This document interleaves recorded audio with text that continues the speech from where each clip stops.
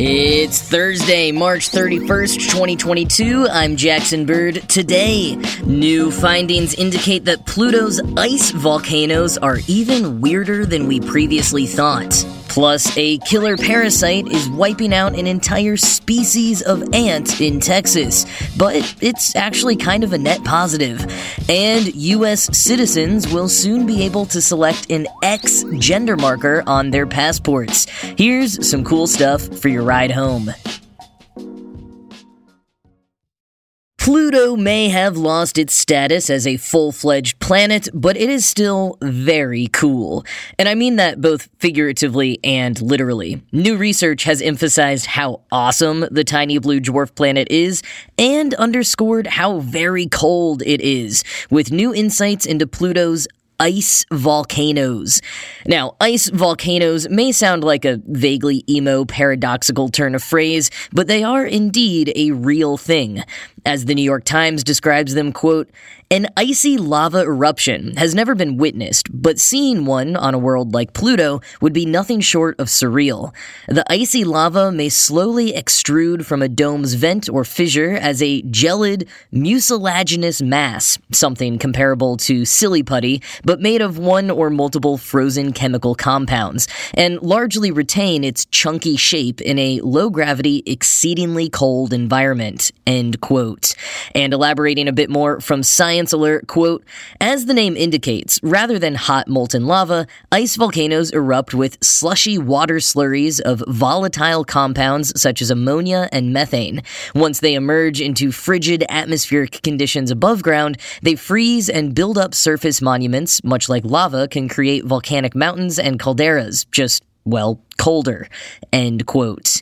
Okay, so ice volcanoes, or cryovolcanoes, are no doubt very metal, and scientists have suspected they existed on Pluto ever since NASA's New Horizons spacecraft snapped some photos of the dwarf planet during a flyby back in 2015. Ice volcanoes do exist elsewhere in the solar system. They're not unique to Pluto. Fellow dwarf planet Ceres has some, as does Saturn's moon Enceladus, and maybe even Neptune's moon Triton. But new research published on Tuesday in the journal Nature Communications suggests that Pluto's ice volcanoes are a lot more prominent than previously thought, and that their relatively more recent presence than previously thought indicates that there was also hot liquid beneath Pluto's surface in the immediate geologic past. So for the new study, the team pored over data from New Horizons, focusing on a region that contains two suspected ice volcanoes: Wright Mons, named after the Wright brothers, and Picard Mons, named after not Captain Picard, but Auguste Picard, a real-world Swiss physicist and balloonist. These two mounds are enormous, given the small size of their host. Pluto's diameter, at 1,480 miles, is roughly equivalent to the distance between Dallas and Philadelphia. But Wright Mons and Picard Mons are 4 miles high and between 20 and 62 miles across. Now, while Wright Mons and Picard Mons are typically described as potential ice volcanoes, this new research suggests that they're actually mounds produced by eruptive material. Quoting again from the Times, "They're probably colonies of smaller volcanic domes, which are usually made when very gloopy lava slowly erupts and forms squat piles. It appears that many such domes grew in the same area and got squashed together, making two mountainous masses," end quote. And from Gizmodo, quote, "Interestingly, impact craters are nowhere to be found in this area, in stark contrast to other places on Pluto.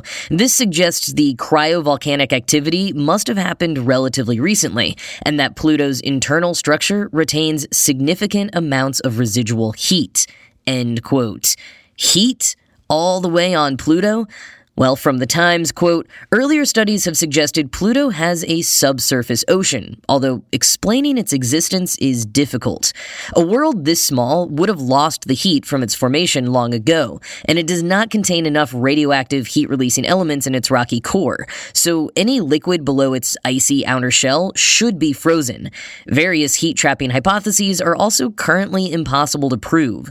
And yet, Pluto's youthful cryovolcanic terrain bolsters the case for its own subterranean seas, while adding evidence to two theories: that ocean worlds are commonplace in the cosmos, and that scientists cannot always explain how their existences are possible.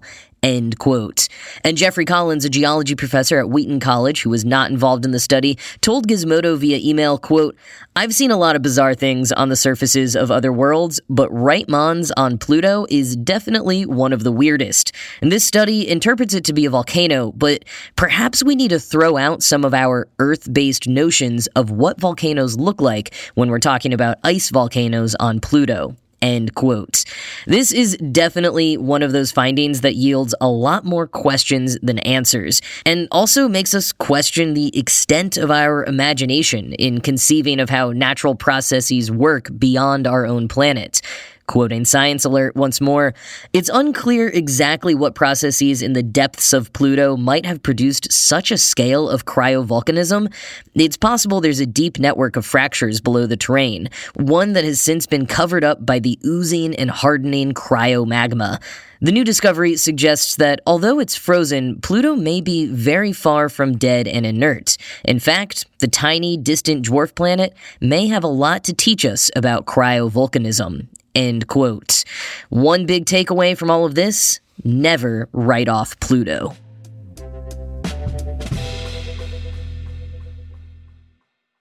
A killer parasite is sweeping across Texas, but it might actually be a good thing. And don't worry, it doesn't affect humans. The parasite seems to be infecting ants, specifically tawny crazy ants. And yes, apologies for the ableist language, but that is the species' actual name. They do have another nickname, the raspberry crazy ant, so named for exterminator Tom Raspberry, who first identified their huge increase in population back in 2002. But the crazy part of the name stands, and is apparently popular nomenclature for a whole bunch of different quick-moving, unpredictable ants. But here's the thing about the tawny crazy ants. They spread in huge colonies, are super hard to kill, resisting most insecticides, and even produce formic acid as an antidote to fire ants' venom, the first known insect able to neutralize another insect's venom. And they don't just bite humans and cause annoyance with their miles-wide super colonies, they're also particularly attracted to electrical equipment, a threat to native ant species, and have been known to eat animals as big as baby birds and lizards. But now, they're being wiped out by a microsporidian pathogen. Scientists have started finding bloated tawny crazy ants filled up with the fungus-like parasite and describe the spread of it as an epidemic.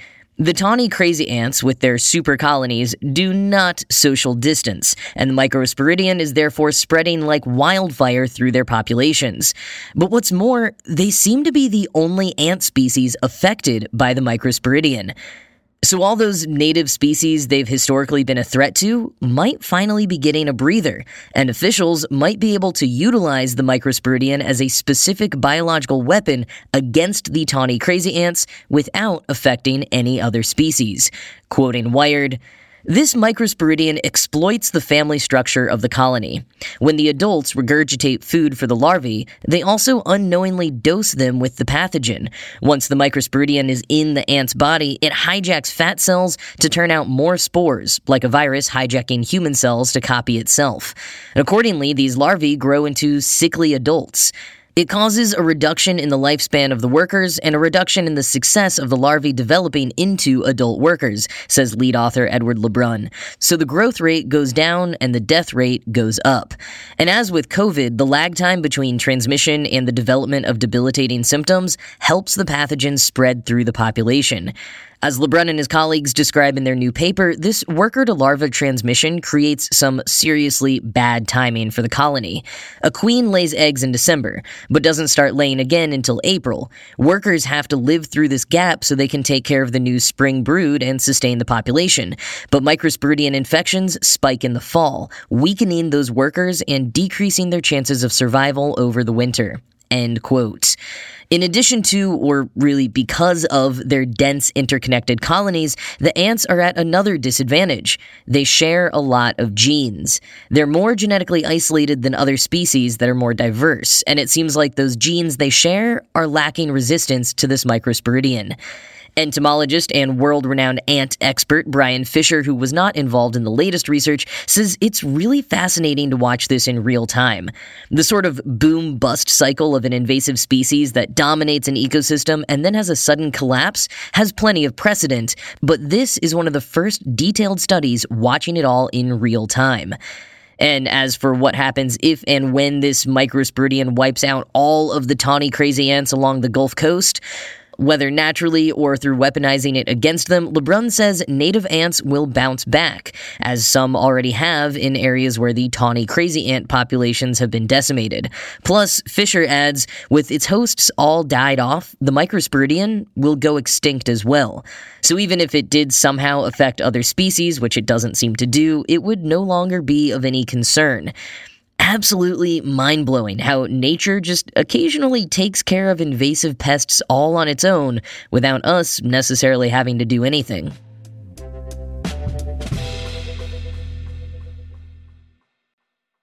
Starting next month, U.S. citizens will be able to choose gender-neutral X markers on their passports, with the option available for other forms of identification coming next year. This according to the U.S. Department of State in a slew of announcements from the White House marking Transgender Day of Visibility today.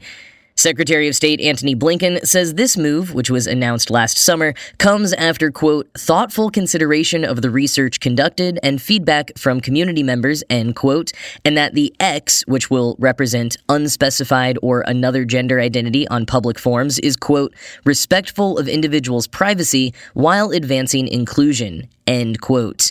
And I will add to that point, like so many initiatives that make life more dignified for trans people, it also has benefits for other people as well. Some intersex individuals are more affirmed by X options on forms, and some cisgender people also feel gender markers on forms like that are pointless or choose to keep that information private for any number of reasons. I mean, the history of obscuring gender through pseudonyms or other means is a huge part of the history of feminism, as women weren't allowed in certain spaces and professions or prejudged in them based on their gender. So that privacy and inclusion, once again, is not just for trans people, but in providing accommodations for the most vulnerable, we often serve everyone better. And another interesting detail with this announcement is that to select whichever gender marker on your passport, M, F, or X, does not require any supporting documentation. Previously, if you were, say, changing your passport from F to M, it required a written note from a doctor confirming a diagnosis of gender dysphoria or that certain milestones of medical transition had been achieved. Those requirements are still in place in many states simply for changing your driver's license, and since a passport often supersedes a driver's license in many cases in the U.S., for anyone who needs to or wishes to have their gender more accurately reflected on their documents, getting or updating their passport might be the easiest option at this particular moment. The Social Security Administration also announced today that it's removing the requirement of a doctor's note in order to update your gender information in your Social Security records, effective this fall. And as for other announcements that came out of the White House today, the Transportation Secretary Administration, or TSA, says that they will be updating their airport security scanners to be essentially gender neutral and will be training officers on conducting less invasive screening procedures, particularly until the new scanners are in effect later this year. This is an announcement that has been kind of buried in a lot of leads today, but broadly embraced by the trans community. The current advanced imaging technology scanners require operators to choose a male or female button based on the outward appearance of each traveler, which they don't always get right to begin with, whether that traveler is trans or not. From there, depending on which button they hit, the scanners can detect heat in areas that their scanners might then tell them are not typical of someone of the gender they selected, which leads to trans people disproportionately having to go through extra pat-down screenings, usually including disclosing their trans status in some capacity to the officers. It's all around an embarrassing mess, and I'm sure everyone, cis or trans, can agree that those pat-downs are the worst. So this seems like a step in a positive direction. Also today, several U.S. federal departments like the Department of Health and Human Services and the Department of Education released new resources for families and educators about gender-affirming care and other support for trans and non-binary youth. And many of these were directly to counteract states that have removed similar resources from their websites in recent months and to debunk misleading narratives about gender-affirming care currently proliferating.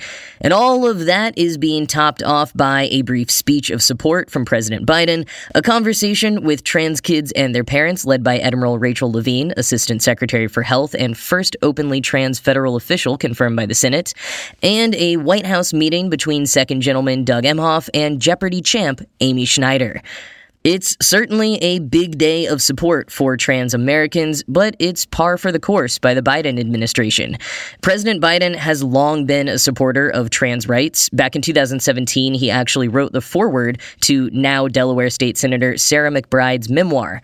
McBride had previously worked for Biden's son Beau on his 2010 campaign for Attorney General, and then, after coming out and continuing to be actively supported and affirmed by the Biden family, McBride went on to become the first openly transgender woman to intern at the White House and is now the highest-ranking trans elected official in U.S. history. In the foreword to her fantastic and heartbreaking memoir, which I highly recommend, President Biden wrote, quote, "The most important lesson my father taught me and my children is the same principle that animates courageous advocates like Sarah McBride, that all people are to be treated with dignity and respect. It's a simple proposition, but one that too often gets lost in the political noise." End quote. You can see that simple proposition reflected in the actions the Biden administration chose to prioritize today. And if you want to dive more into the political noise attempting to distract from that simple proposition, I highly recommend the podcast series The Anti-Trans Hate Machine, which takes you behind the scenes of the dark money and orchestrated campaigns fueling much of the anti-trans legislation popping up in states around the country. And if after listening you are inspired to get involved, I also recommend checking out the site Trans Week of Visibility and Action, which was started by attorney Chase Strangio and activist Raquel Willis to mobilize across the U.S. in support of trans youth. Link to that as well as the book and podcast I mentioned are all in the show notes.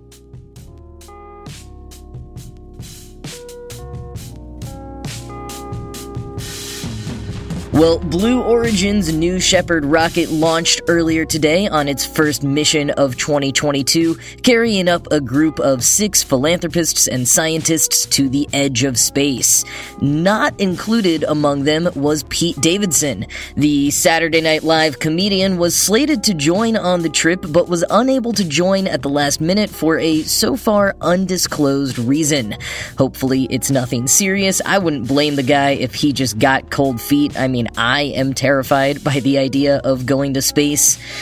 But in any case, the 6 who did go up have safely landed again, and Blue Origin has now sent over 20 people into space. And space tourism continues marching steadily on. But that is it from me for today. This show was produced by Ride Home Media. I'm Jackson Bird, and I'll talk to you again tomorrow.